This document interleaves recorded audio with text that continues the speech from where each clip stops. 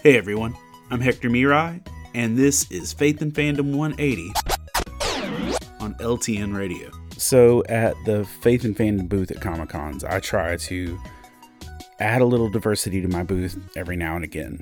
I usually only release a book once a year, and so sometimes people will see my booth 3, 4, 5 times before I've added like a new book.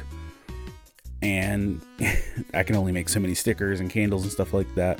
So occasionally I'll start doing like decoupage canvases where I'll like Mod Podge different pieces of comic book art or trading cards or whatever to make some like individual pieces. Like right now there's one sitting on my table drying that is all these pictures of Elektra as Daredevil and Matt Murdock as Daredevil kind of merged together.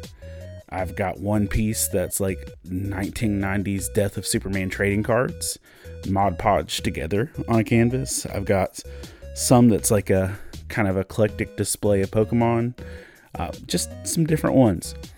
But I make these things out of basically the unwanted and leftover stuff that I come across. Like the Daredevil issue that I Mod Podged was one that I just straight up didn't want.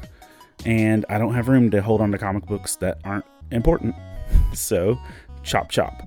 I give a ton of Pokemon cards away to kids at cons. And I had some extra energies and a bunch of duplicates. And so I made some art out of that. And so the stuff that I don't necessarily think of as valuable in the moment, I can turn into something good later. And it just kind of reminds me of the fact that Romans 8:28 tells us, and we know that all things work together for good, for those who love God, to those who are called according to his purpose.